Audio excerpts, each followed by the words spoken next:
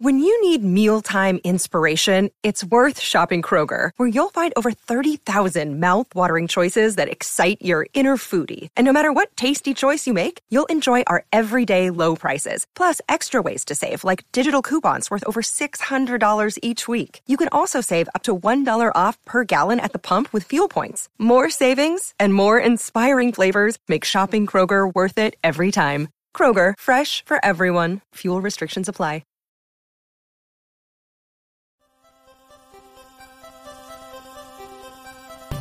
The Fantasy Six-Pack Hour with your hosts, Joe Bob. You're awful. And AJ Applegarth. It's Sin Shu Chu. It's a mouthful.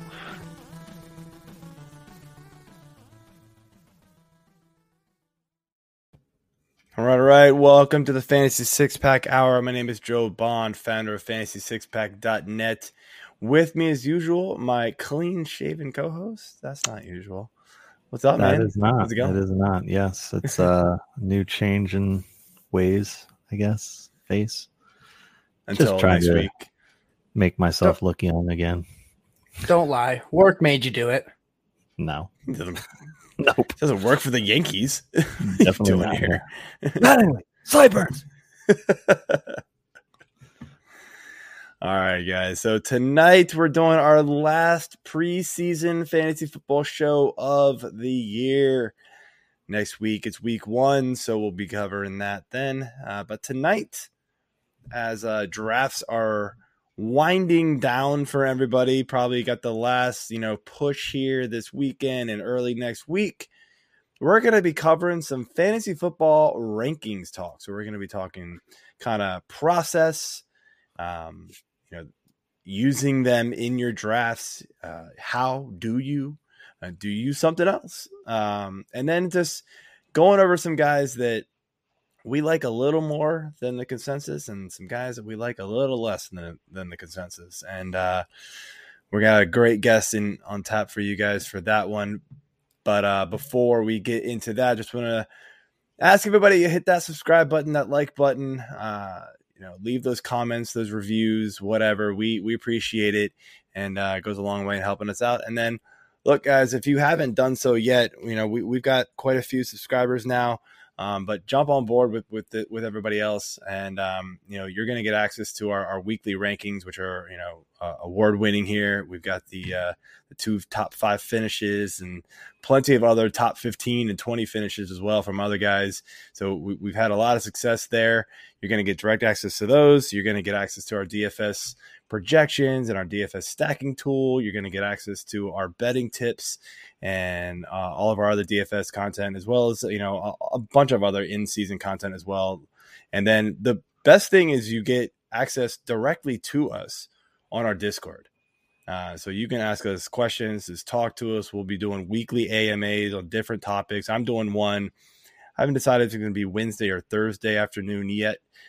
Trying to wait for my daughter's softball schedule to get released to figure out when I can actually fit it in. But I will be doing a weekly AMA for, lineup questions, trade questions, whatever it is that you have. So get in on that. It's fantasysixpack.net/plans. Hit up that all access plan. That's the one you want. And use promo code F6P early for 25% off. I suppose it's not early anymore. Maybe I should change the tag, but we haven't had 100 yet, so I guess I'll keep it around. But alrighty, let's bring in our guest. And I'm sorry, I'm probably going to have to clear my throat a bunch this show. Still getting over the cold a little bit. Sorry about that, Matt. Matt Donnelly from Fantasy Points. How's it going tonight, man? It's going good here. Looking forward to the show today. I know you guys couldn't get any of the good experts, and here I am kind of giving you a little bit of my thought process. Good experts. You are, by the way, I kind of trimmed the intro because I had to cough. But Fantasy Points Live, fellow Kings Classic member, by the way. Yeah, so we are a little bit of enemies, but also frenemies. Yeah, maybe we'll go with frenemies there. Yeah, I mean, and then always blame Waz. Good guess. What are you talking about, man? You were number 2 last year, Fantasy Pros, for the Draft Accuracy Challenge. Phenomenal. dude. I still want to get a shirt that says, "Who does number 2 work for?" I still think I should get that. That is great. With I'm the sure little you top 5 get it accuracy easily. thing to go. So. That is fantastic. I love that idea. So yeah. I'm sorry. It's like I just need to take a drink. So let's just do our drink / beer of the week. Beer. All right, Matt. So what are you drinking tonight, man, during the show? So I'm drinking, ready for this? Coffee flavored coffee. No cream and no sugar. Because, I got to watch my figure a little bit. None of that stuff to add that little bit of fat and stuff. So we're going with the coffee flavored coffee, the Tim Hortons brew right now. Because what's more Canadian than Tim Hortons coffee at whatever time is 7 o'clock at night? So I'm usually pretty good till about, I can drink coffee till about 11 o'clock. It doesn't keep me up. It's the getting rid of the coffee that tends to keep me up more than anything. Right? Yeah, I know what you mean by that. That's why I do not drink coffee after a certain time of day. I'm done. All right, AJ, what you got? All right. I myself am kicking into the Big Truck Farm Brewery's flatbed. It's just their pale ale that they have. Hungry? Nothing. What? Are you hungry? No, I ate plenty today. Nothing super heavy. It's 5.5, so taking it a little light. I did already have a. That's right, Bob. Nice. I did already have What's up, Bob? a 10% Belgian triple and something else. I don't know. So you've already gone hard. Must have been pretty good. Nice. All right, so I'm bringing a 10 Benz beer. It is this is the last of the brews that I picked up when I was in Delaware from Hyde Park, Vermont. So it's Hubbard Ridge Double IPA. Can's kind of cool. I love the art. The mountain view there. I gave this one a 4 3/4 on Untapped out of 5. This is a phenomenal beer, and it's like scary how smooth and good it is because it goes down way too fast for a 8.7%er. Yeah, it's not good. Yeah, I mean it is good, but it's not good how fast you can drink it. So, all right, cheers everybody, and let's get into it here. So, what we're gonna start here out with, Matt, is just kind of talking about the rankings process. How we use them, things like that. So the first question I've got for you is just what is your process in creating your rankings? Are you a projection guy that goes directly to your rankings, or are you a projection guy that creates like a base rankings and then you might tweak it a little bit just based on gut feel? Or are you just a gut feel guy? You ever watch, I can't remember what show it is. It might be an Adam Sandler video or something like that, where they basically, there's like 4 of them. They grab pickles, they throw them against the window, and the pickle like kind of races on down. I mean, that's basically how it goes. I'm like, okay, Patrick Mahomes, Josh Allen, slap them up there on the window and see who comes down first. That's how I kind of work my rankings. No, but it's really more about a gut feel. I mean, I do this thing called the heat check, which means I take every depth chart imaginable and I put it into one spreadsheet, one easy to find kind of thing. So if you're looking for the top 5 wide receivers, I've got all 32 teams and the top 5 listed all the way down. So I kind of have a big old look at what everyone's got, how they kind of line up. And I also do this for the IDP side. So I'm heavily invested on both sides of the ball, which I think is very important when you do these rankings to understand what all goes into it, who's playing who, this kind of thing. So after I get those rankings or those depth charts all set, then it's going into NFL releases the schedule. Then it's, okay, who plays who based on strength of schedule. Let's take a look at that. And then once I come up with my original rankings, there's not a whole lot that goes into it other than a little bit of tweaking here and there, playing the camp news game there, kind of deciphering coach speak and just kind of breaking down all that kind of stuff there. And not just coach speak. Like, look at Aaron Rodgers and how he's hyped up Allen Lazard the last few weeks here heading into the regular season. We don't have to like Allen Lazard. We don't. But if Aaron Rodgers likes Allen Lazard, that's a completely different thing. So you got to put a little bit of truth to what Aaron Rodgers is saying, mostly because there's nobody else there. So you kind of decipher that, try and find that truth between what's being said, and then kind of put that into your ranking. So for the most part, it is Okay, understanding where I like. So I kind of grab everything, mix, smash it all up. I've got my general idea, then look at the depth charts, then look at the coach speak, and then kind of decipher everything, and then kind of watch the film. I mean, go back there, watch spring training, watch that news, watch everything that's kind of going into it. I mean, it's quite the lengthy process just to kind of summarize it up into one quick, easy to help kind of breakdown. Yeah, I agree. I do all of those things outside of like creating, the depth charts. I just kind of look at whatever's out there. I don't create my own. There's lots of reputable sites that create depth charts that I can just kind of use at my own, device here. But I am not a projections guy either. I'm just I kind of gut feel it. Hear what's going on in camps. I do all that digging in, right? I do all the, what's going on in camps, who's saying what, who's not saying what, who's hurt, who's not hurt, who's performing, right? I mean, that as much as we want to discount preseason, like there are certain players that you need to see perform, right? You kind of want to see the rookies not look like total duds. Right. You want to see guys that are in position battles perform way better than the next one. Right. A guy coming off of injury, you want to see if he's actually explosive. Right. I mean, are we ever going to worry about like Josh Allen only playing 4 snaps? No, absolutely not. That's not what we're looking at. We're looking at, we wanted to see Isaiah McKenzie, possibly, play pretty well type of thing. And then hopefully, land that depth chart spot, which he did. So that's a big plus for him. That kind of stuff. That's how I roll with it.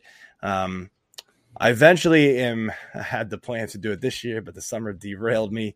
Was going to get into building projections and using that as a baseline first. But I just went back with the tried and true method, and hopefully it'll work again. So.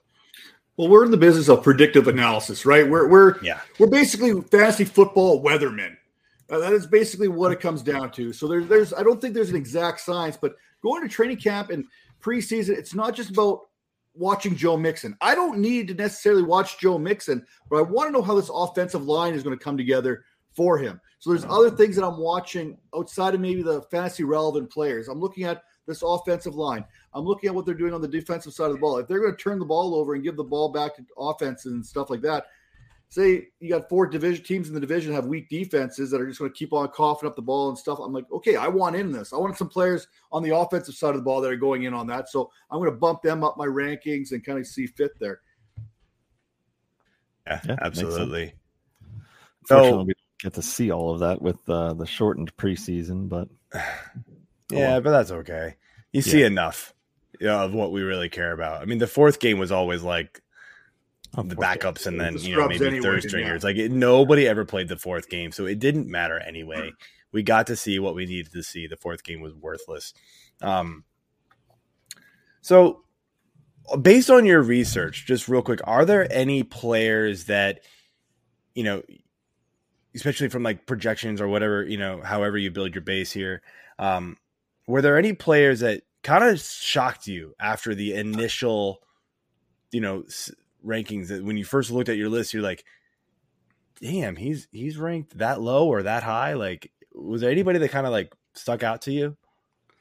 For me, the first one's probably Mike Williams. I mean, yeah, I've always ragged on him a little bit, being that injury prone wide receiver and this and that. That's kind of always kind of followed him a little bit there. So I was expecting to kind of be a little bit lower on him. And then after the season that he had, he was a wide receiver, I think 13.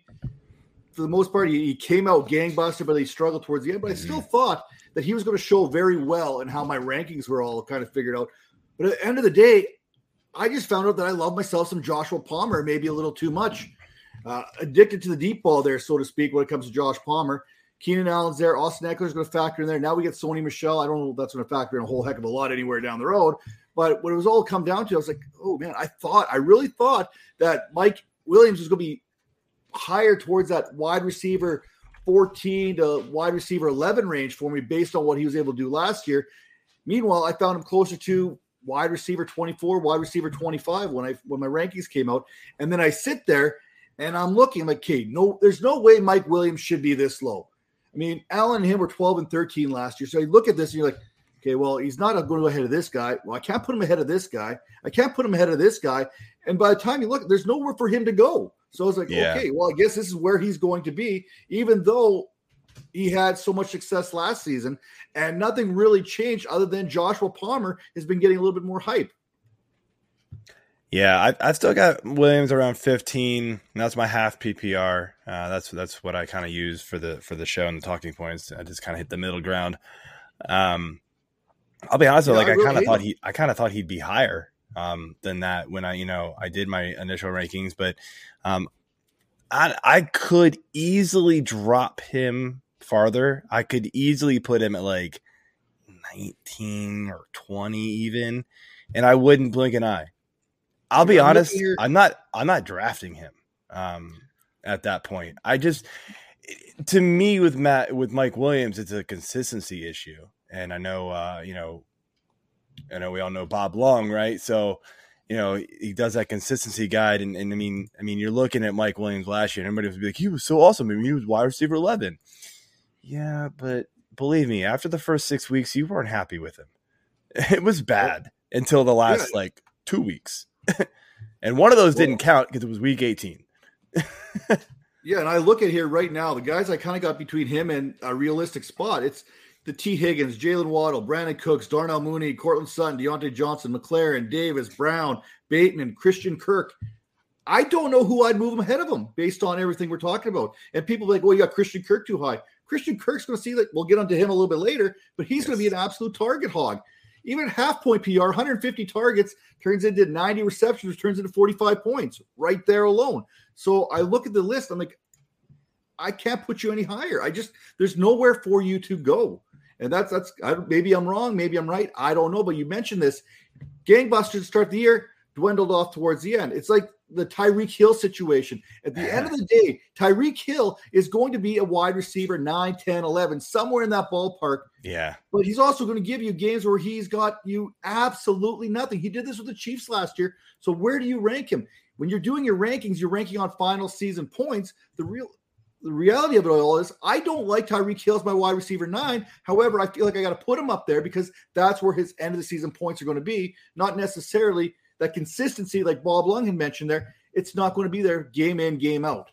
Yeah, and I think we're answering a question kind of already that we'll ask again a little later just to clarify things. But it's a great point. Like these guys, like you have to rank off of end of season points. That's how the rankings work. But it doesn't mean they're consistent every week. Doesn't mean 200 points is going to be whatever that is over 18 weeks. It means some of these guys are going to score 30 or 40 point games, and some of their other games are going to be 10-ish, maybe. We hope. Amari Cooper, anybody over his entire career. So yeah, they got to factor that in when you draft for sure. So.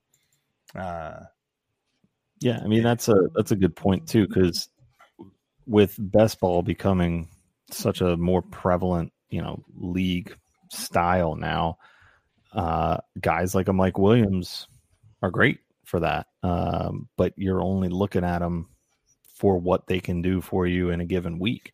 It's similar to DFS in my mind. You just got to pick the right week. You mentioned Cooper. He's obviously a show favorite for that and his massive amounts of consistency that are not there. Yeah, I mean, that's Sammy Watkins. We talked about Green Bay and Alan Lazard. You're right. No one is there, but apparently Sammy Watkins is there. Cool. He'll have a game and then Ballman for 6. Week 1. Have another one. And that's about it. So yeah, it's definitely something to keep in mind too, and affects your rankings as far as how you're looking at them. If you're ranking for redraft and whatnot, or if you're trying to rank for best ball. So, all right. So outside of injuries, then who do you have moving up your board and down your board, and why? I got two of my guys, and I'm going to keep banging the drum for as long as anybody's willing to listen. And I'm going to put out there, and maybe it's bold and maybe it's not, but I'm going to say top 12 seasons for both Brandon Cooks and Darnell Mooney this season. I've got them way above consensus. We're going to talk about guys we like. I'll give you a little sneak preview. These are two guys I like. These are two guys that are going to see 150-plus targets this season. We already know there's nothing else in Chicago outside of Cole Kmet. They just signed Smith Marset from the Minnesota Vikings. He may be the third best option already in Chicago. Then you take a look at things in Houston, and I like this Houston offense probably more than I should, which is probably going to get me in trouble somewhere down the season. But Bob Harris knows as well as anybody. But Darnell Mooney is my guy. I've been on the Darnell Mooney rocket ship since last April, before everything started taking off, and I'm going to go there. I don't think he's come close to finishing where he's going to end up. So for me, Mooney's a guy I think he's going to go flying up these draft boards. Right now, I think he's getting drafted in the 5th round, which is absolutely criminal to me. You're getting a guy who could be a top 12 wide receiver in the 5th and 6th round. Brandon Cooks has found himself slowly creeping up the boards to the 4th and 5th round, so he's finally getting a little bit of respect. He's only put 1,000-yard seasons together the last 5 years with 5 different quarterbacks. I mean, Brandon Cooks is legit, and we need to put some respect on his name as well. And then on the other side of things, it's these Seahawks pass catchers. I can't trust them. I just can't trust. DK Metcalf, he's talented. Tyler Lockett is talented. Geno Smith, Drew Lock, they are not. Pete Carroll, we saw the video of Pete Carroll warming up the shoulder, and all I could think of is, remember that one commercial there with that little boy's warming up his shoulder in front of Cam Newton? It felt like Pete Carroll was doing that for Drew Lock and Geno Smith. He's like, hey, I got a starting quarterback. Unfortunately, it's me, not you two. So for me, it's these Seahawks wide receivers I just can't get behind. I can't get behind anyone on the Seahawks offense, even Kenneth Walker with his hernia surgery. Rashad Penny there is a guy I absolutely love. He was the most efficient running back the last 6 weeks of the season, except he's still Rashad Penny when it's all said and done, and you're just waiting for the bottom to fall out at some point. I mean, that's what we've experienced the last few seasons. I'm definitely on board with you with the Cooks. I've loved him for a while. It took me about 2 years to get over the injury risk bias that I had from 1 year that he was really injured. And then he just puts up season after season after season for, good, bad, or mediocre teams. He's just a stud. So I'm with you on that one. Yeah, so it looks like we got some questions here, and then I'll kind of give my guys here. So, Matt, we're getting rapid fire here all of a sudden. Chris Olave, what round? For the most part, I'm kind of avoiding him. I'm feeling comfortable probably around 9 and 10, but I'm going Garrett Wilson ahead of him as far as drafts are concerned. We're talking about a top 12 rookie wide receiver who's getting drafted much later. So for me, Olave is a guy I'm just kind of holding back. I'm not as big on him as most people. Yeah, I think there's a lot of competition there in New Orleans, and so I get the hesitation on Olave, but I think 9-10 round is about right if you do want to target him. I mean, I think he's going to have a fine season, and he's a very, very talented player. Don't get me wrong. But, I mean, Michael Thomas is returning. You do have Jarvis Landry, who are legit, and then Kamara is a very good pass-catching back to where, you're right, Garrett Wilson is dealing with Elijah Mitchell, Elijah Moore, I mean, we like him a lot for sure. And then the running back situation is we're not really sure what's going on there right now. So there's not as much competition. Now, granted, quarterback possibly isn't as good, team isn't as good, so maybe that plays a factor in it too. But yeah, I haven't been targeting Olave in any drafts, but if you do want a 9-10, it's about right. We have another one here. So if someone you're fading falls one round past ADP, do you pretty much pick them up? Example, David Montgomery. What happens? If it happens 3 rounds in a row, but all 3 of the guys are people you were fading? Just do it.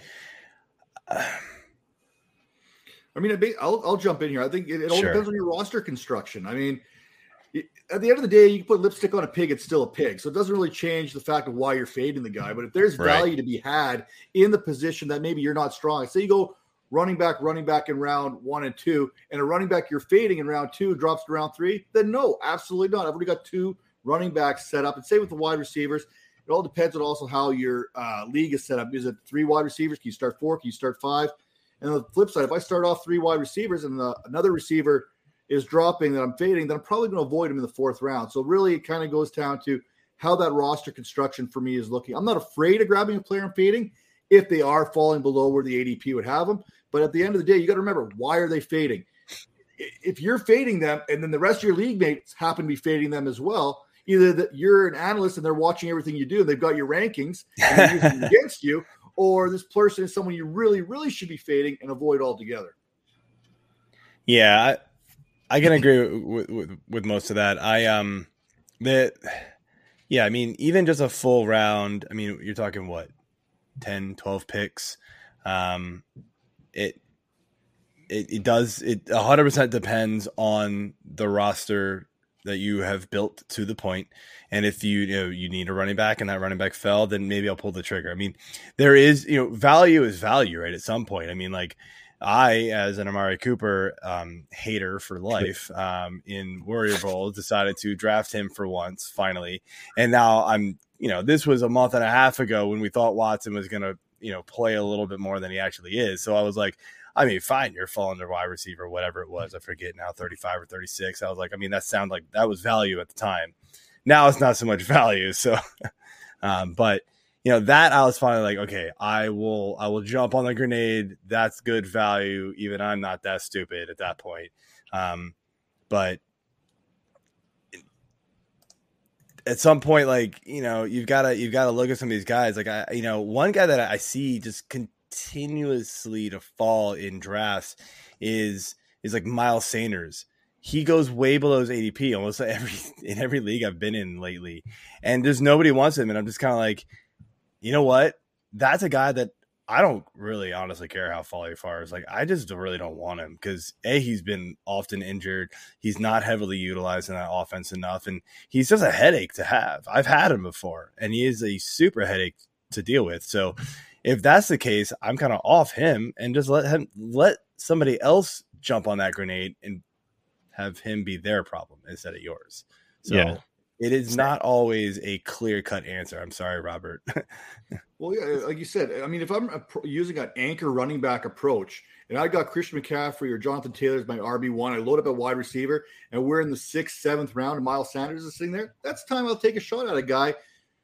He's going to get more than 0 touchdowns, right? He is going to improve in that category. He scored 0 touchdowns last season. So grabbing him the 7th, 8th round, there's some value to be had. Amari Cooper, a great example of a guy that all of us are fading, but if all of a sudden he's sitting there in round number 7, there's not very many wide receiver ones on their team that are going to be available in round 7. So that's when you're like, where a guy you're fading, then all of a sudden becomes a value. Yeah. So we were talking about guys moving up and down outside of injuries. Like those are the obvious ones. For me, one guy that kind of stands out is you mentioned him earlier, was Lazard. It's not so much that, anybody's hurt on that team. It's just, he's kind of the only guy. So every time I redo my rankings, I'm like, yeah, you can go a little higher. You can keep going. I mean, he'll stop eventually, but he keeps creeping up. And unfortunately, a lot of the drafts I'm in, he keeps moving up on their boards too. Apparently, I have not gotten him anywhere, and I'm pissed. So I'm gonna have to really, like, if I want any shares of Lazard, I have 2 drafts left. I'm gonna have to go get him, and I'm figuring out. So he seems to be a very popular pick. So yeah, Sanders is a good one. Just going back to that real quick, because obviously I'm an Eagles fan and indifferent on Sanders. He has been hurt too. That's the thing. Yeah, the injuries are not, just a thing to throw out there. He's been screwed by them. Boston Scott's been able to step up, and really Kenny Gainwell. But now they've just claimed Trey Sermon, and I heard yesterday that they claimed LaMichael Pirine too, which I don't know if he's still technically there, but yeah, they're in the practice squad. Yeah, they're basically getting to the point where they've had enough of Sanders, I think. And if he doesn't really show up this year, which is a contract year for him, see ya. I mean, they're going to try to do what they can to move on from it. So, all right. Before we get to the next question, we got a couple more here. Ralph again. Damian Pierce, how many yards? Oh, I don't do projections. So I'm going to say he's going to get about 225 carries, probably 1,025 yards, and 6 touchdowns. Yeah, I was gonna say, I think the high point would be like 1,100. That was kind of like my and this is without even looking at projections. That was kind of like my guess. So, seems like I'm pretty close at least. That sounds about right. I think that's pretty fair. And then we got Peng's picks here. Who do you believe leads the running back crew for the Chiefs? I mean, I think lead it. It's gonna be CEH. Pacheco will make some noise though. That's for sure. Yeah, CEH will be the starter, but we have the fantasy 6-pack running back depth chart that is posted, which I need to update already. Depth charts are coming back this year due to some demand and some hiatus from COVID, but I think he's going to be the starter, but in that article, we talk about how the starter is not necessarily the guy that's going to get the most carries every week, or be the most productive back. Well, Chiefs is interesting. McKinnon, when healthy, has been productive and, seems to be favored. CEH just hasn't lived up to the hype yet. So, yeah, I mean, Pacheco, he's a rookie, but he's balled out so far. So, how dare you not mention Ronald Jones? He made the team. Ronald Jones just barely. Hey, he just barely made it, but he made it. John the Press is not on the show. I don't have to mention Ronald Jones. True that. John, we love you, man. I'm sorry. That was a low blow. Kind of. Edwards-Helaire is still going to lead this team in touches out of the backfield. He's going to get you 700 yards rushing. He's going to get you 300 yards receiving. I mean, he's going to factor in all that stuff. I'm not as high on Pacheco, and I definitely am no Ronald Jones guy. I think Jet McKinnon, he can factor in this more than what we're giving consideration to. But for anyone that's asking, I think when you factor in the passing game here, even in half PPR, I think you're looking at a guy in Clyde Edwards-Helaire who's going to be in that top 20 running back conversation. I mean, I can. I've got him inside my top 30, but he's the very bottom of it. I don't like him too much. And then just man, we're getting lots of questions here. So one more quick one. This one's quick. Jacobs or Pierce? It's rapid fire. I'm Jacobs. AJ. Yeah. I got Jacobs 2 spots higher. All right, I've got him a few spots higher. I'm probably, I think I'm a little higher on Jacobs than some. It feels like one of those seasons that the Raiders are probably going to cut him out, like get rid of him after the end of the season. 5th-year options not pick up. Let's run him right into the ground and see what we can get. Yeah, and that's why I've got him ranked a little higher than I think some do. So I'm all for it. I'm going with the Gator. All right. Oh God, that's right. Anyway. Let's move on here. So I want to get to, you're in your draft, right? And you're getting prepared for it. What do you bring to your draft? What do you have ready for you? I think most of us at least have a set of rankings, at least readily available to look at during our drafts. Do you use them? And if you do, are they kind of used almost like a Bible? This guy says he's number 10. This guy's number 11. I got to go with number 10, or are there guys, and I think we kind of got into this, right? It is, are there guys that you kind of pass on, fade, or reach for various reasons, despite what your rankings say? I think Mike Tyson said it best. Everyone's got a plan until they get punched in the mouth. And that's no different than going into your draft. I mean, the second you think you've got it figured out, guess again. I mean, you don't know nothing at this point. We've all been there. I just literally did a draft where I was like, hell bent on going running back. So I set up my queue, and the draft kind of went. I wasn't really paying attention. One was online once, 2-hour clock, yada, yada. So a player kind of fell to the second round, but they weren't in my queue because I didn't think they were going to fall there at all. So I didn't even put them in my queue. I expected them to go a whole lot earlier. So I actually selected Alvin Kamara over Stephon Diggs in the second round, thinking Diggs was already going to be gone. So now my rest of my draft is completely ruined. I'm already going through the 7 stages of grief, and we're only in round number 6 in that. So it's going to affect me the rest of the draft. But when I go into a draft, you got to be fluid. I mean, Bruce Lee said, move like water. I mean, that is what you have to do when it comes to your draft. I've got my rankings. I'm auction draft. I got separate set of rankings for those. But if we're talking just a regular half point or full point PPR, super flex, whatever it is, I come up with my own custom rankings. There's websites out there right now that allow you to punch in your league's scoring system and kind of spit out something for you. And that's great. But at the end of the day, I still like to go with my gut. And if I go with my roster construction, I'm seeing how that's going.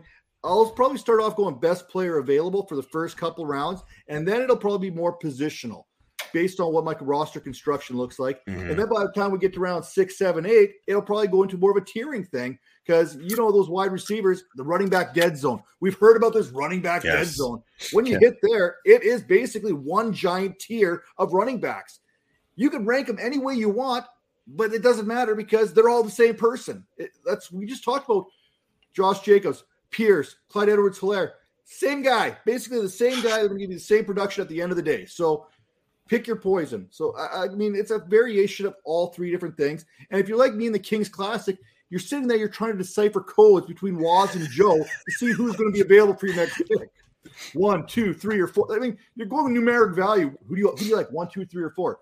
Well, just tell me who you like, okay? It makes it a lot easier than you trying to figure it out. We had no real code. You know what Rob and I were saying? We're so tired, man. How much longer is this going to last? We get back to the hotel. You cool with this guy? Yeah, we good. All right, move, click. That's all we were saying. No, it was that was definitely all made up on the spot. I literally had no plan on being in that draft until midnight the night before. It was fun. I appreciated it. It was actually a lot of fun. And look, I got to meet guys like you. So that was a great perk of being in there. So yeah, no, I'm with you though, man. Like, I don't use the rankings, as like the guide, especially my overall. I almost don't even use my overall rankings 90% of the time. If I know, especially, in the early rounds, maybe overall is used a little more, like you said. And then in the middle rounds, you're trying to build that balance, like, okay, I'm a little heavy running back. I need to kind of focus on receiver. Unless somebody like completely falls that shouldn't have, maybe I pivot and just go, okay, I'll figure out the rest of my receivers later. This running back shouldn't have fallen. I'll just do that now. But I basically use my positional rankings more. But there are plenty of guys, like we were kind of talking before, is like, I rank them a certain way because, they're going to finish that way. But when it's all said and done, but, are they going to be consistent? Are they, to boom and bust? And so I don't really feel like dealing with that headache. And so there's guys that I tend to lean toward more, if it's like a flip of the coin, between like 2 or 3 guys, maybe I'll take number 2 instead of number 1, this week. I'm also in like 20 drafts. So it's also like, hey, last week I took Keenan Allen. This week I'll take T. Higgins. Who knows? Like it's that kind of thing. So it's just, I try to differentiate my drafts a little bit. So I'm not just throwing all my eggs in one basket. But for the most part, like when it comes to like the everyday fantasy player, I feel like the mistake that gets made is, but your rankings said this. And I'm like, yeah, I mean, they did, but in draft rankings are, they're tough. They really are, because they're not a how I would draft rankings. They are here's how they're going to finish at the end of the season. And I think a lot of people lose that. Like my weekly rankings, they're different. That is literally who I will start and sit every week. That is the order, because that's the points they're going to get for that specific week. And So that's what people need to remember with these draft rankings. Also, like, you got to tier them at least a little bit, like you said, man. That is key, especially grouping like receivers at some point, grouping running backs at some point. You know, you can go, okay, so there's still 6 more running backs left in this tier that are all kind of the same. I can go get a receiver, the last one in the tier left, and then it can come back and I can still get one of these running backs. That's what you got to do. But it's just, that's a process that I don't think is used by a lot of people, but it really should be. So and at the end of the day, get your guys. There's nothing worse. That too. Yeah, I'm not afraid when I go into a draft. I'm not afraid to reach for a guy. For example, everyone knows how much I love Darnell Mooney. I mean, if he asked me to carry his jockstrap, I'd probably grab that and walk it to him for practice from every single day. That's where I am with Darnell Mooney. So if we're sitting there in the 4th round, and I'm on the back end of the start of the 4th round, it's going to be a while before the 5th round comes to me. Maybe I can get him in the 5th. Maybe. But do you really want to risk? And we've all been there. This has happened to every single one of us. We're like, you know what? Yeah, his ADP has him around later. You know what? I could probably wait for him just to have him taken 2 spots before you pick again. So with certain players, I got no problem reaching earlier than their ADP as long as I believe in them. And I think that's where that tiering kind of comes in. Sure, they might be number 19 in your rankings, but they're in that same tier, 10 to 19. I got no problem taking that leap of faith on a guy like that. Yeah. Yeah, I think we touched on tiering, obviously. But yeah, if you want to look at that and use it, that's I've started trying to do that a lot more with my drafts. So definitely been helpful so far. Joe, you got anything else you want to add? So just a couple quick things, just to wrap up this like strategy and process questions here that we had. So the last couple of things I had was, I think you sort of mentioned it, but like, do you use positional rankings or your overall more? I probably more positional when it's all said and done compared to my overall. Yeah, me too. And then I mentioned tiers. And you did too. Like you 100% tier your rankings before your draft.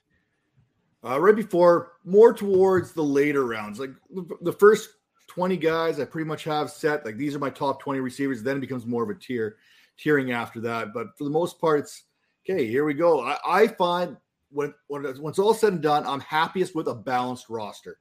So that's why it's more positional ranks for me. And that's great. That works for me. That's how I like it, how my roster construction feels the best after the draft.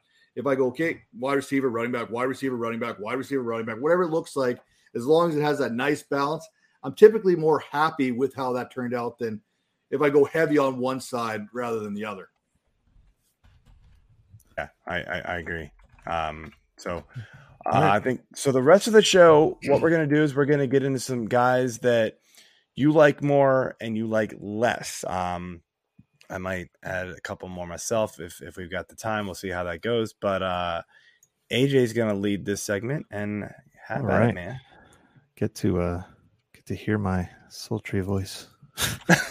All right, so we'll break it out here. In the background. What's going on here?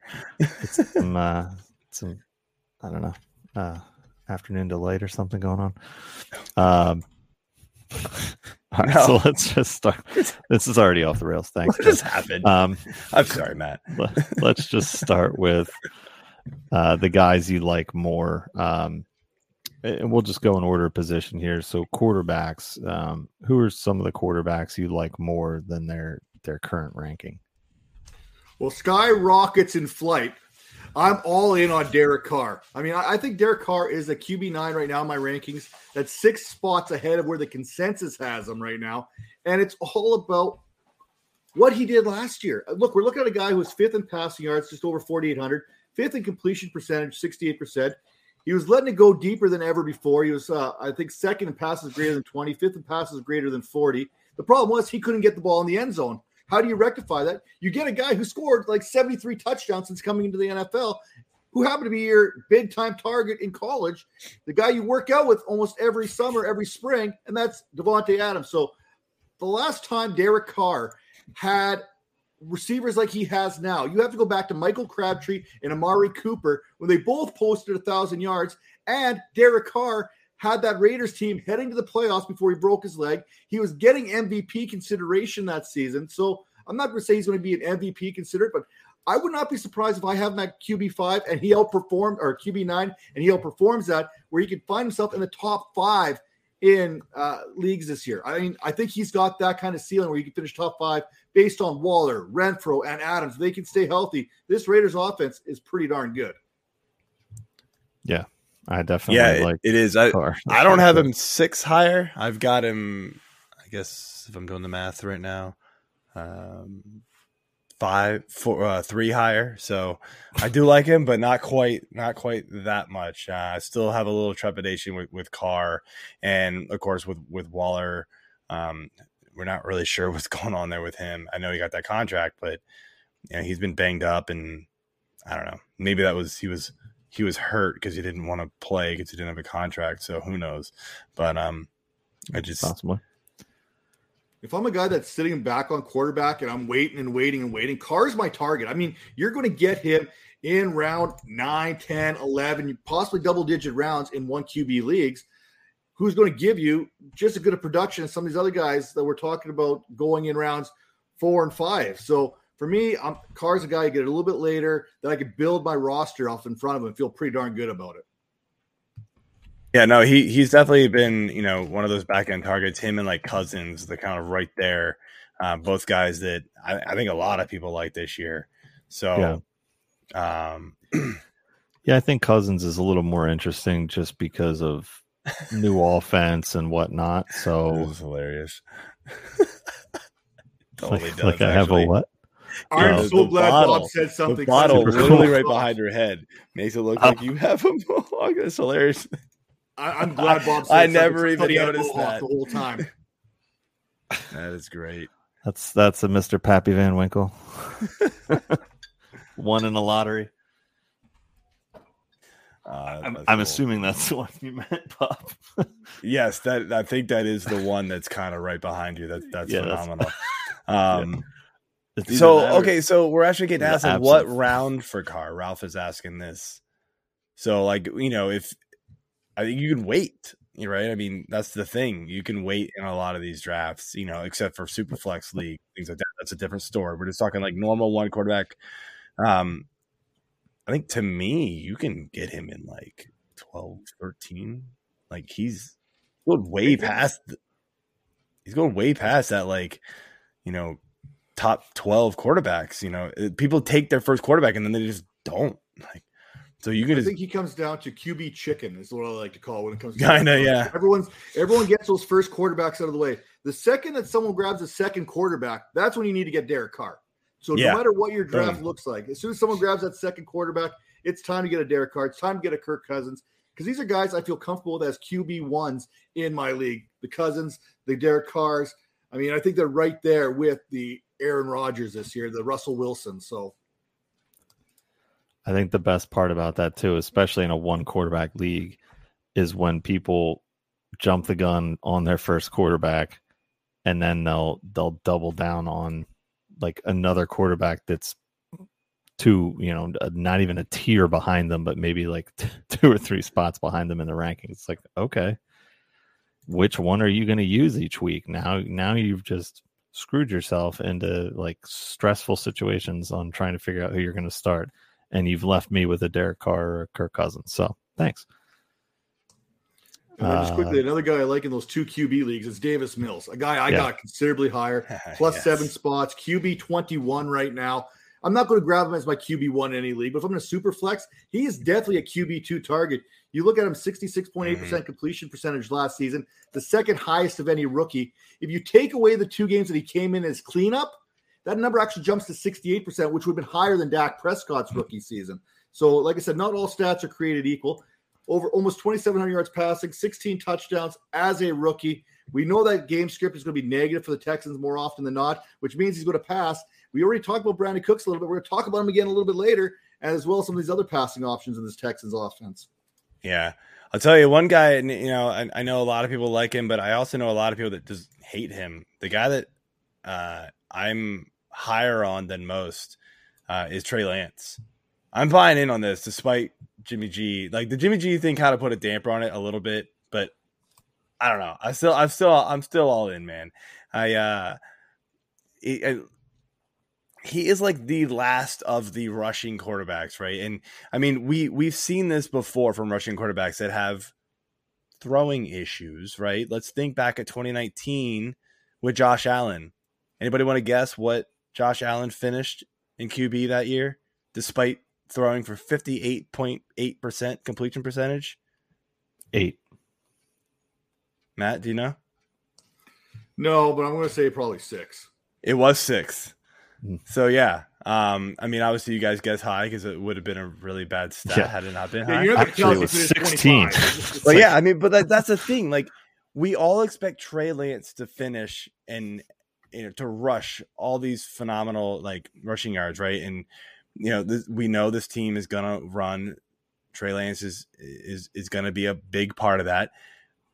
Quarterbacks also for the last like 3 or 4 seasons, anybody who's rushed for over like 110 times as a quarterback has finished inside the top 10 outside of like I think it was 2020 Cam Newton. The dude had like a wet noodle for an arm at that point that season. Like it was just bad. That was when he played for New England. Huh?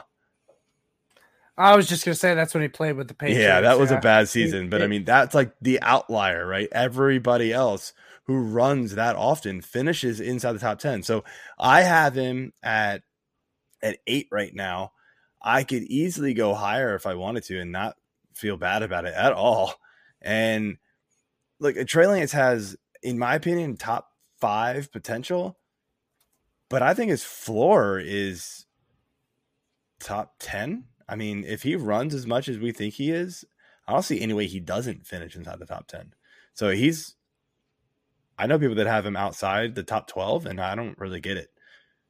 Yeah. So I do. I mean, defenses are a lot smarter than he. I mean, he's literally throwing, I think it's 371 passes in college, maybe 71 passes in the pros. I mean, he hasn't even thrown 450 passes since high school. Defenses are a little bit more complex. I mean, if I'm a defense right now, I'm sitting there and I'm making him beat me with his arm and seeing what those accuracy things are. And I'm going to sit there and have a guy spying him the whole time where he can't get out of the pocket and see if he can adjust. Once he proves that he can beat me with his arm, then I might have to adjust how I run him at defensively. But, I mean, we haven't seen him yet. I mean, all the talent's there. The legs are there. The arm talent is absolutely through the charts here. But for me, he is so polarizing because I could see him, like you said, I could see him easily being a top 8 quarterback. And I could also see him being a 15, 16 quarterback there. It's such a wide range of outcomes for him. Yeah, I mean, his starts last year, 20, 15, and 20. Like those were his point totals. He does that for a full season. He's crushing it for everybody. And I think, we're going to see point totals of way north of 20 a couple weeks at least. So I like him a little bit more, but AJ, let's move on, man. So let's move into the running backs here. Again, this is the guys that you like more than current ECR. So I'll try and make this a little bit quicker here than the last round. We already talked about Dameon Pierce. I got him as RB24. That's 6 spots higher than the consensus. Joe Mixon, I got him 3 spots higher. He's my overall RB3. I absolutely love him, especially with what the Cincinnati Bengals did with that offensive line. I don't think you can underestimate that. Joe Burrow sacked 51 times last season. He ain't getting sacked 50 times this year. That means more plays on offense. That means offense is staying on the field longer, which means more opportunities. So I like it for him. Javonte Williams is a guy I got a lot higher there. I got him as my RB9. That's 5 spots up compared to the consensus there. He carried the ball 203 times, 900-plus yards, added 316 yards. That's 1,200 yards of offense from a guy going 50-50 with Melvin Gordon. I expect that number to be probably closer to 65-35 here this season. Melvin Gordon's 29, going to his free agency year again. But the guy I want to talk about here is probably another one of those polarizing players right now, especially for everything that we're looking at. And that's Elijah Mitchell, who I got as my RB17, 5 spots higher. Listen, he had 1,100 all-purpose yards last season there. He had just missed out on 1,000 yards rushing in 12 games. If he can stay healthy, and this is the key, because you can't project these injuries and how it goes. He's already dealing with soft tissue injuries. We know a soft tissue is going to creep up again somewhere in the season. They always happen to do it. He dealt with it a little bit. He's back at practice now. But you're looking at a guy right now on a team that ran the ball 30-plus times per game. If San Francisco does what I think they're going to do in the Kyle Shanahan-type offense, where they run more of a zone scheme there, some RPO action, teams are going to be focusing more on Trey Lance and what he can do, which is going to open up more holes for Elijah Mitchell in his running game. And the reason I like Elijah Mitchell as much as I like him right here is, again, RB17. You're getting him probably in round number 6. So he's going to be your RB2 at worst. If you go anchor running back and go like 4 wide receivers there, he's a pretty good running back to have after all that's said and done. So for me, I'm a little bit higher there just because of where I feel I can get him, and I think he can outperform that ADP. Definitely. Yeah, no, I like Mitchell more, not quite as much as you, but I do like him a little more. The one guy that kind of stands out for me in my rankings now that I'm looking at like the comparison with the ECR is I guess I like Cam Akers more, and I get all the hesitation with him, and I know he's been dealing with soft tissue injuries also, but this is a guy that he's gonna get. We saw him come back last year, right? And the amount of work that they gave this guy in the season that he actually tore the Achilles is it was just mind-blowing. And yes, the results were not quite there. But the fact that he was able to do that is just, I was shocked. I thought, okay, cool, this guy's going to see like 5 touches a game, 10 max. They were running him down their throats, like down the defense's throats for no reason, really, because it just wasn't working. But, we all know Darrell Henderson is going to be a factor when he's actually healthy too. So yeah, there will be a bit of a timeshare, but I've got him ranked 5 spots higher in my RB15 right now in half PPR. I think there's just enough there. This offense is going to be, good. And you also got to wonder, right?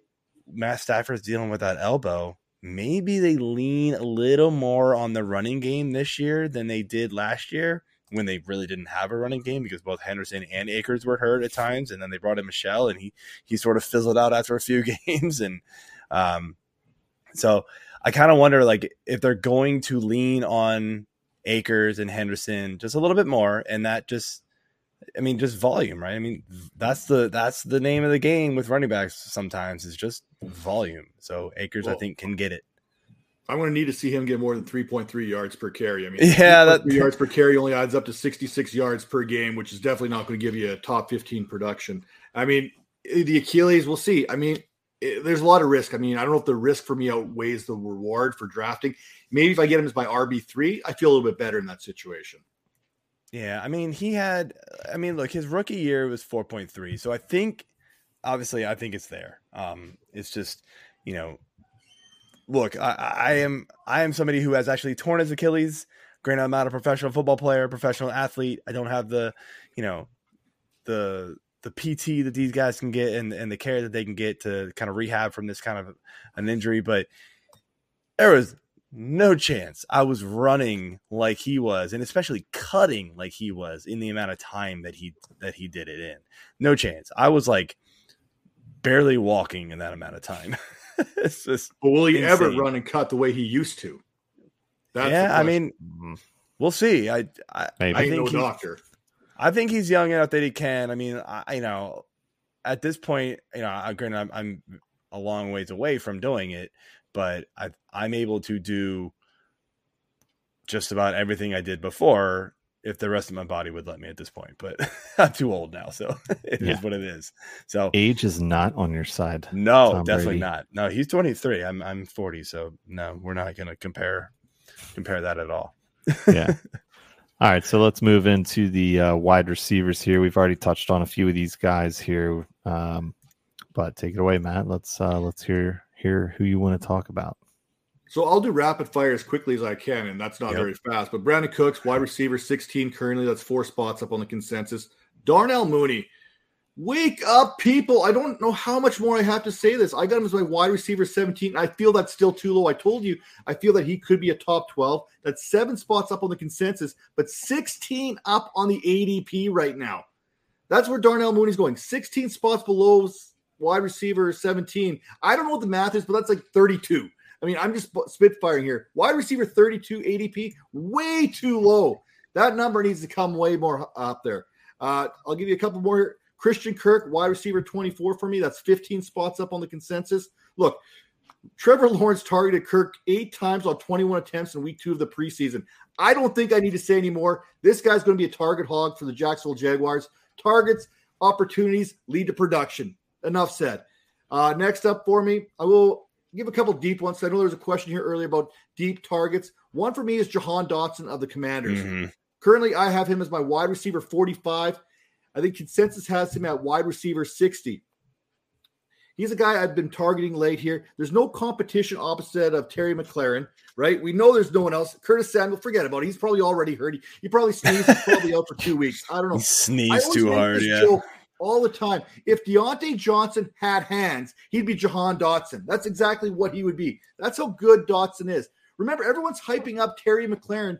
The draft capital actually goes to Jahan Dotson, first-round selection, compared to the $71 million man. So that means the Commanders have more faith in Jahan Dotson than they had in Terry McLaurin a few years back. I mean, they might have liked him, but we're talking about a first-round selection here. So draft capital plus opportunity plus talent is going to equal production. And then the last guy I want to talk about, another guy I'm higher on than both the ADP and the consensus, is Jakobi Meyers.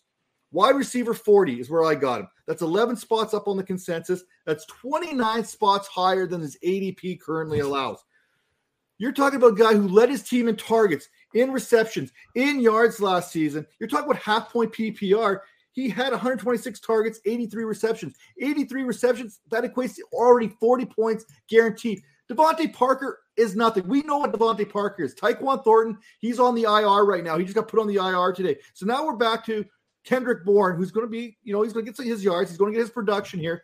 But for me, Jakobi Meyers, he was Mac Jones' target here in the preseason, in training camp. You look at the one-on-ones, 11 versus 11, whatever they were doing in camp. He led all Patriots receivers in targets from McCorkle Jones. So that's telling me right now, Jones loves himself some Myers. It doesn't matter what else is out there. Devontae Parker's probably still going to get those targets in the end zone. But if I'm talking 2 touchdowns is what Myers had last season. That's why we knock him, because he only had 2 touchdowns. He's going to have more than 2 touchdowns this season. So for me, if I'm looking late in drafts, like I said, ADP has him as wide receiver 69. There are not 68 receivers better than Jakobi Meyers. No. I love Myers. ECR is what did you say it was? His ECR is wide receiver 51. Okay. Yeah. But I've got him at 50, so I don't know. It's just that passing offense just suppresses value for people. I get the targets are there, but I mean, you want to say the touchdowns. I mean, 2 was a career high for him in 3 seasons. So it's, yeah, I mean, I know the regression is probably pointing up for that still. The guy that I seem to have higher than everybody else is, I'm buying it on Michael Gallup. I know he's probably out week 1, but I mean, sure, throw him in your IR. But we're talking about the number 2 on the Dallas Cowboys offense. And we've seen it in the past before. He can perform very well. I don't understand why his ECR is as low as it is. I've got him 12 spots higher at 44. I'm going to buy into that. I know people are afraid because of the injury designation right now, and I'm just like, ACL, I'll wait a week, or even 2, and just I'll reap the benefits.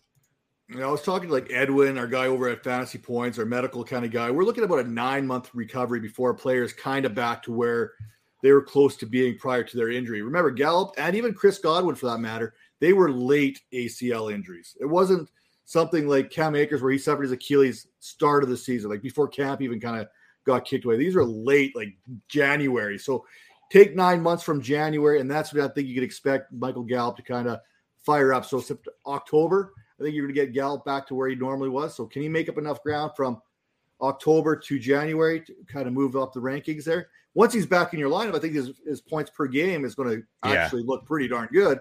But like you said, when we look at the rankings here, I think losing that month is probably going to hurt him more than help him.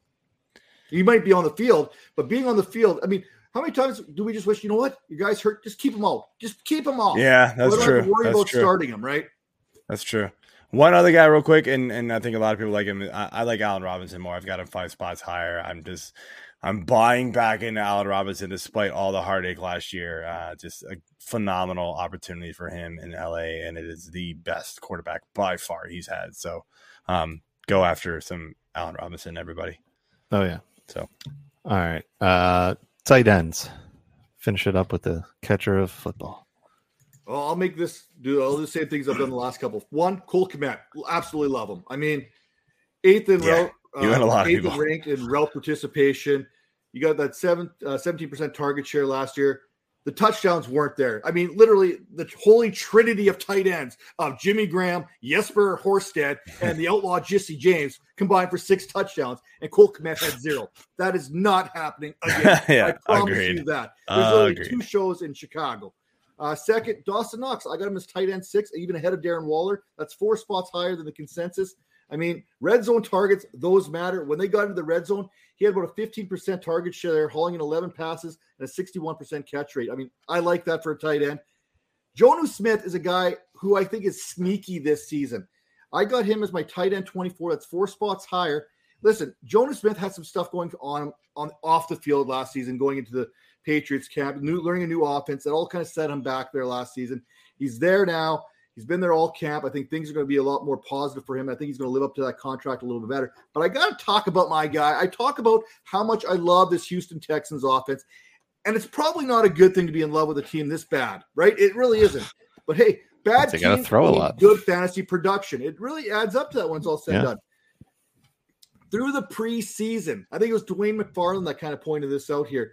80% route participation. And when you have that typically translates into top 12 tight end seasons historically. We saw what Brevin Jordan did towards the end of last season. I did a video on him back in like January, maybe late December. He's one of my dynasty mustache type players there. He went off on a pretty good streak there. He's got a good rapport built with Davis Mills.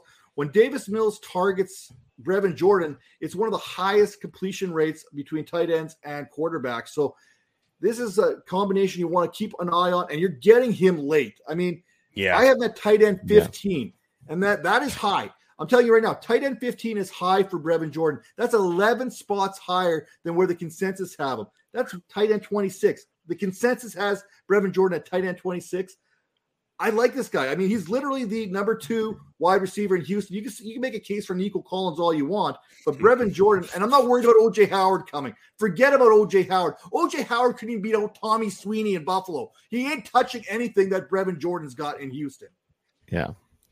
I was just going to ask you about O.J. Howard, so I'm glad you said it. But I don't know. Tight ends for me, I seem to be, at least as far as the guys that we probably care about, seems like I'm pretty status quo. I mean, I guess I'm a slightly higher on Schultz. I've actually got him ahead of guys like Kittle and even Waller.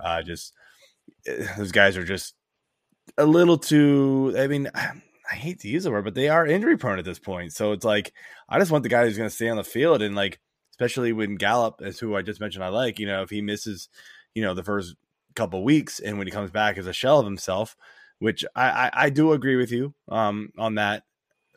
Schultz is just going to reap the benefits. And, last year, he was doing it as the de facto number 3 target. He'll still be the number 3 target. So why can't it, be the number 2 target for a few weeks at least? So I think that's a good play there.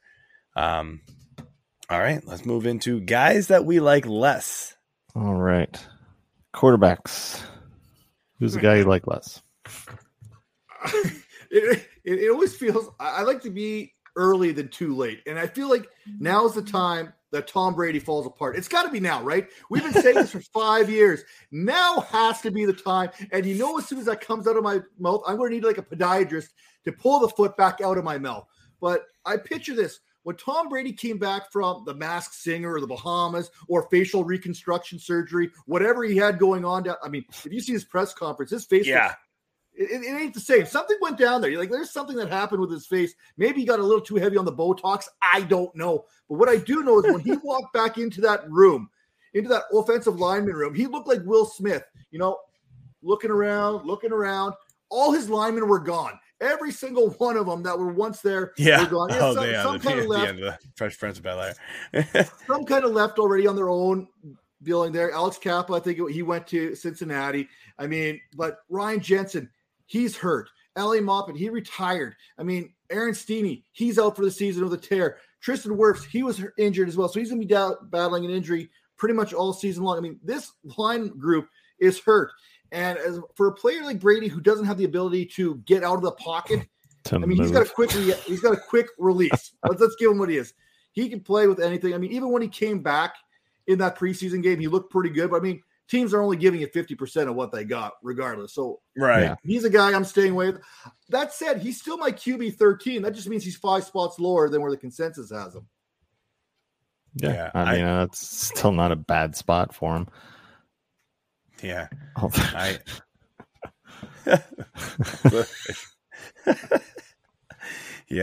was I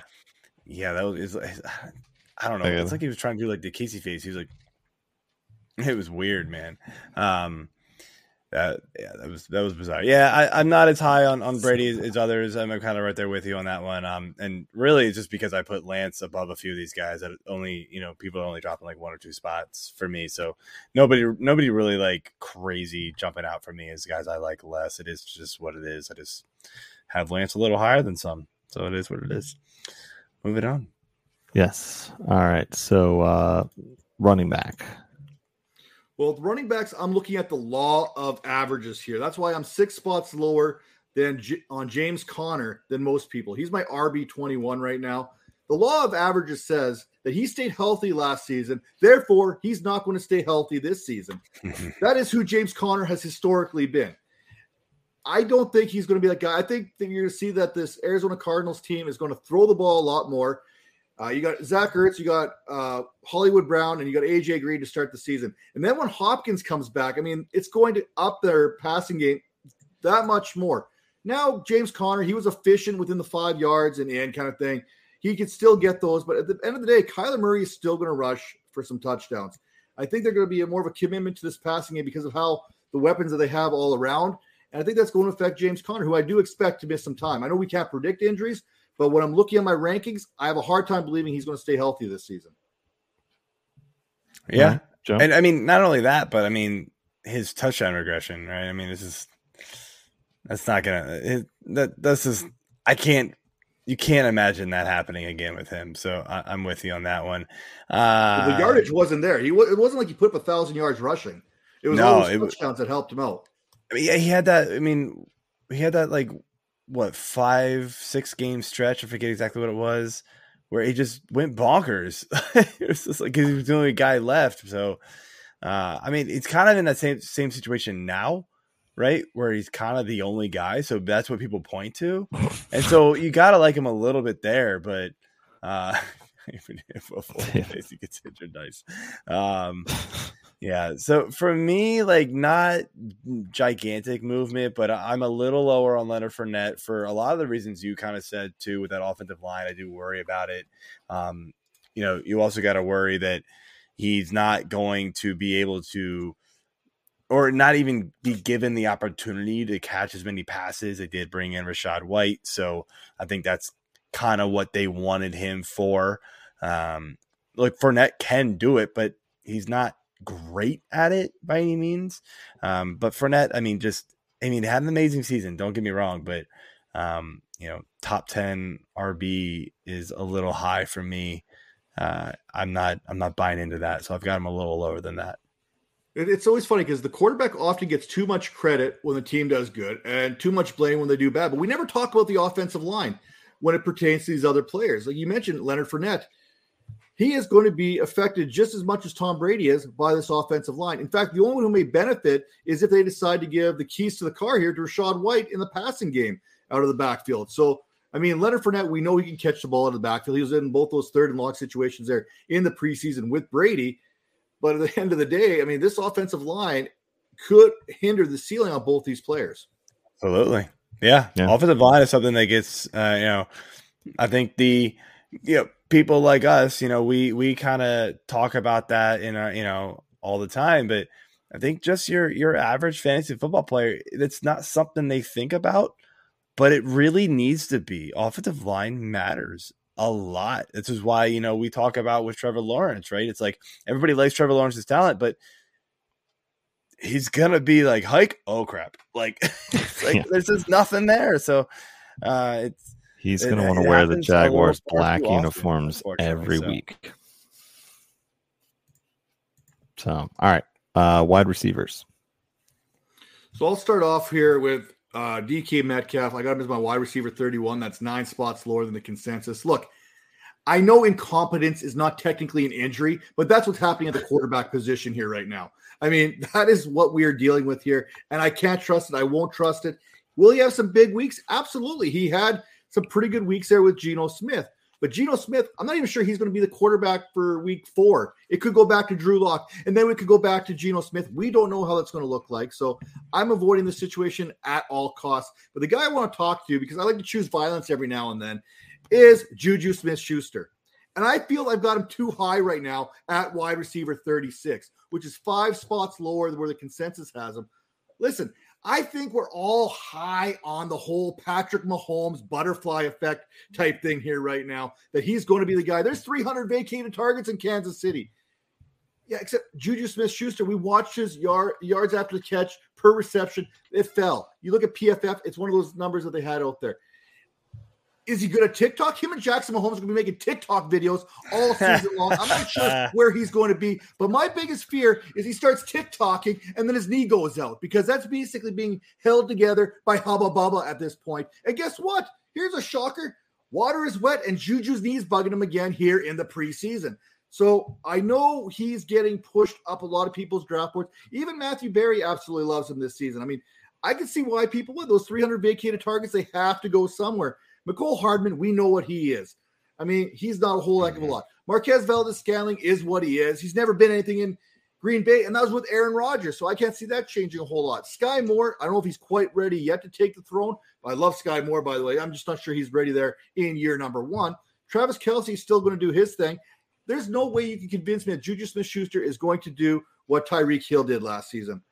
And for me, I think this is going to be a committee approach, and that's why I've got Clyde Edwards-Helaire a little bit higher than most people, because I think he's going to take a lot of those passes. And like I said, my concern is I just don't see – everyone talks about, well, the yards per route run, the yards after the catch, that all went down because of Ben Roethlisberger being noodle arm himself. Well, Deontay Johnson had no problem with that, right? Yeah. I mean, it didn't really affect Deontay Johnson, so – why should it affect Juju? So I'm just more concerned. Like I said, I got more questions than answers, and I'd rather let someone else take that risk on Smith-Schuster than I would. Yeah, I personally like the landing spot for Juju. I really do, and I do actually have him ranked higher than the consensus. We're talking about guys you don't like, right? But I just haven't been able to pull the trigger on him. There's always somebody who likes him a lot more than me in a draft, so it's just kind of like, all right, fine, whatever. But anyway, so a guy though that I don't like as much, as I scroll down again, Jerry Jeudy. I know everybody wants to look at Russell Wilson coming in and thinking, oh, Judy's he's going to save the day for Jeudy and his value. I mean, he dealt with a groin injury all off season. Wasn't able to work with Russ, and we haven't heard a whole lot of anything as far as Jeudy and Russell working together. But what we have heard is him and Sutton, right? And so like that connection is there. Working with a new quarterback for the first time, you need reps, right, to get on the same page, same timing, that kind of thing. Jeudy hasn't had it yet, and will it come? Maybe. But he's, I think, just now starting to practice as of like a couple days ago, is for what I can tell. So, I'm just sort of off of it, and I don't know. He just seems to get injured, and a lot too. So I just have him ranked a little bit lower. One other guy real quick here is where did he go? Drafted. Yeah, I forget. Well, let's just touch base on Jerry Jeudy while you're It was looking for Devonta that. Smith. Sorry, that was one. Okay. Sorry. That's But what I'm anyway, trying to fill in. I mean, while Jerry Jeudy was missing time, KJ Hamler was out there working with Yeah. Russell Wilson. I don't think we can forget about that. No one's talking about KJ Hamler. He's a guy I think who could get a lot of those touches that many people are expecting Jerry Jeudy to be getting.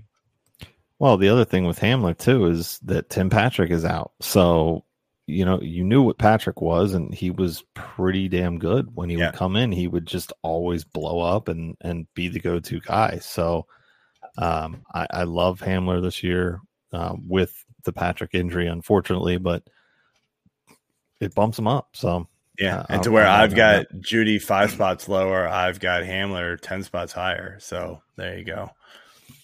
All right. Finish things out here. All right, back to the catchers. I mean, the tight ends. My bad. You got Matt? Yes.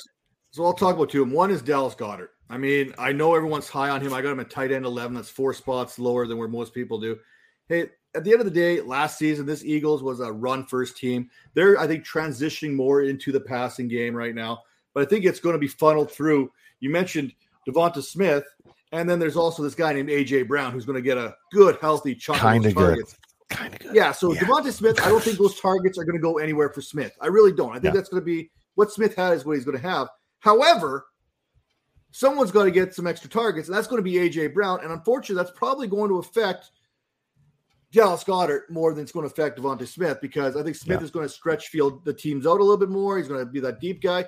A.J. Brown, well, he's going to do some deep stuff there. He's going to do some more intermediate and short kind of things more often than not, which is kind of where Dallas Goedert has made his pay. So for me, A.J. Brown's going to take away from Dallas Goedert somewhere. You're still getting him as a tight end 1, but really the tight end position is an absolute wasteland when it comes down to it. So really, there's probably a tight end right now ranked in someone's like number 33. That would be the top 5 tight end. It happens every year, right? Logan Thomas, Dalton Schultz. Every single year there's a tight end like Brevin Jordan. Hint, hint, wink, wink, just throwing him out there again. But the guy I want to talk about, avoid at all costs. Just take him off your board altogether. I have him down 8 spots from where the consensus is, and it's Mike Gesicki. First off, he's not a tight end. Yes. He's a slot receiver. The problem with being a slot receiver right now in Miami is everyone's a slot receiver. Right. Jalen Waddle's a slot receiver. Tyreek Hill's a slot receiver. Cedric Wilson's a slot receiver. When the hell is Gesicki going to play in the slot? He can't. And I mean this with the most. They were trying to trade him, weren't they? Probably, because they're not going to get anything. 60% of Gesicki's receptions, that's 44 of them, came out of the slot. McDaniel's offense there, it requires tight ends to be willing participants in the run game and actually block somebody, which is something that Gesicki doesn't do very well. Now, looking at the snaps there last season, we look at it, and Gesicki had 827 of them. Durham Smith had 715 snaps. Not bad. I mean, that makes you feel pretty good, right? Opportunity. However, in-line tight end snaps, in which you know what McDaniels likes to do, George Kittle, for example, Durham Smith had 521 of them. You want to guess how many Mike Gesicki had? 12. 99. I'll save you the time. 99. 110. That's 99 of 827 snaps were from the tight end position. Yeah, you're right. 100%. I do have him 3 spots lower than the consensus, and like he's just been one of those guys that like I kept dropping, and then the consensus started catching up later. So like I'm not as far down. That's why you got to put him like 23, and then the consensus isn't going to catch up anytime soon. Yeah, I mean, nobody else really for me to mention here that's like worth commenting on is, you know, like I said, because I had Schultz higher, I've got Kittle lower, but I mean, it's by 2 spots. He's still up there, still going to be a phenomenal player just when he's healthy. But yeah, I think that's pretty much it, man. I want to thank you for coming on. This was a fantastic conversation. Yes, definitely. I really hope everybody learned a lot. I do want to say one thing about Gesicki, though. He still holds a good place in my heart because he helped me beat this guy over here in a fantasy championship when he had – who was the quarterback for the Dolphins that year? Was that Mr. Fitzmagic? And so Fitzmagic in week 16, I guess it would have been that week, Yeah, threw for thanks for like throwing all 3 4 of your touchdowns. touchdowns directly to Mike Gesicki. Oh, yes, who I had. So not only negated the points, but went pew with my tight end over his quarterback and smoked him in the championship. I don't know if I'd say Yeah. smoked. It might have been like 10 points, if that. Nah, I smoked you. I don't know what you're talking about. Anyway, Matt, want to thank you again for coming on, man. It was an awesome conversation. Let everybody know where they can find you and what you got going on this season. I've got my hands in just about anything. I got the Pros and Joes going on right now. So if you kind of scroll through my timeline at Matt Donnelly FF, you see an opportunity to donate to that right now if you want. Nice. Every dollar helps. If you don't want to donate to my cause, if you don't want to co-manage a team, there's so many great people. There's so many great organizations. Throw $1 towards them, whatever you can. When do those drafts start? I don't know. I think I just got an email here. Weekend, isn't it? Yeah, I think it's start of next week, the 7th, I want to say. Or no, not the 7th. That's when the season basically starts. I can't remember. I got tagged on a couple and was like, all right, fine, I'll donate. But yeah, exactly. No, it's a great cause. I love the idea. And then the other thing that I've got going on, I run a charity league every year in the playoffs. I've decided to pull that charity league from the playoffs to the regular season. $25 is kind of the donation to get you in. You go to my Twitter handle there. There's a nice, beautiful graphic that's somewhere in the thread. I'll probably boost it here again a little bit later. But you get an opportunity to win a championship belt. I mean, Trophy Smack, we're going to get one of those. We've got all kinds of prizes from reception perception, fantasy points. I mean, we got all kinds of different prizes there. And just for donating $25 and getting in on this league, you get the consistency guide from Bob Lung. You get the fantasy football playbook from Adam Murfitt. So you're getting 2 publications just for throwing in $25. You're getting bang for your buck. Plus, we're donating to kids sports here in Canada. So every kid should have an opportunity to play a game that they love. I mean, at the end of the day, these sports, football, hockey, baseball, whatever it is, they're games for children. Children should be allowed to play it regardless of what situations they're dealing with. So I strongly believe in this. And again, if you want to get in there, go get some competition. Bob Harris, he's in on there too. So you got to go again and try and beat him.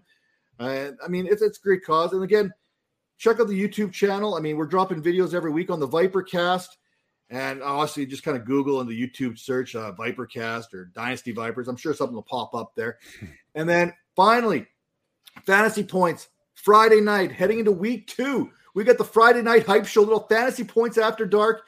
This energy right here is coming at you each and every week to preview all of Sunday's matchups and talk about the storylines that I want to talk about for that week. So you're not going to want to miss that. He hides all that energy in that stash. He just sniffs it. He just, and then if he's down, feeling down, people decide to shotgun like beer and stuff, right? You guys like to shotgun beer. That's what all the college kids are doing. Well, I like to go to like Tim Hortons, grab like a double, pop a hole in the bottom of my cup and my coffee, and I'm good to go. Shotgun a coffee, then we'll talk. I mean, woo, let's go. Jeez. I am terrible at shotgunning beers. Shotgunning coffee. Don't do it with hot coffee. Let the coffee cool down. Okay? Yeah. Or you're going to get a real iced coffee. Exactly. All right, man. Well, again, I want to thank you for coming on, and good luck this season in every league but Kings Classic. Yeah. I've already decided I've already set my measurements into Bob Lung right now. My measurements are already into Bob Lung for the championship cummerbund, so I'm ready to go. You just, you can win, I guess, if you decipher me and Rob's Morse code there. I have no idea. All right, man. Have a good night, and thank you again, man. Peace. Appreciate it. See you, Matt. All right, AJ. So that is it for the preseason. The week, the games start next Thursday, which we will be live for the first game. Actually, who is the first game? Is that the Buffalo and the Rams? I was just gonna say I knew it was Buffalo. Yeah, was it Buffalo Rams? That'll be a phenomenal game. I'll have it on in the background, turning left a lot. That's what happens during the weekly broadcast. But we'll get those going. And by the way, guys, if you have not subscribed to this channel yet, please do so. We've got a ton of new content on this channel. We've got Dave Eddy's DFS stuff going up. He's put a bunch of strategy guides up this past week. He's going to be doing weekly content, like at least like 3 or 4. He's going to go over like the running back plays, the quarterback plays, the receivers and tight ends and defenses, I think, mixed in there every week. different days. And then we've got Herms and McLateral doing the lateral. We've got the Everyday Fantasy Football Podcast. We're going to get Richard back in there. We've got the Wolfpack guys coming back. We've got a ton of stuff, and there might be one more coming. I'm still working on the details. I don't want to spill anything yet, obviously, but we might have one more coming in. So yeah, there's a lot coming on this YouTube fantasy six pack channel. So you got to subscribe, got to get in on all of this work that we're doing here. And again, get in on that subscription as well and talk to us directly on Discord. And that's it. See y'all next week. All right.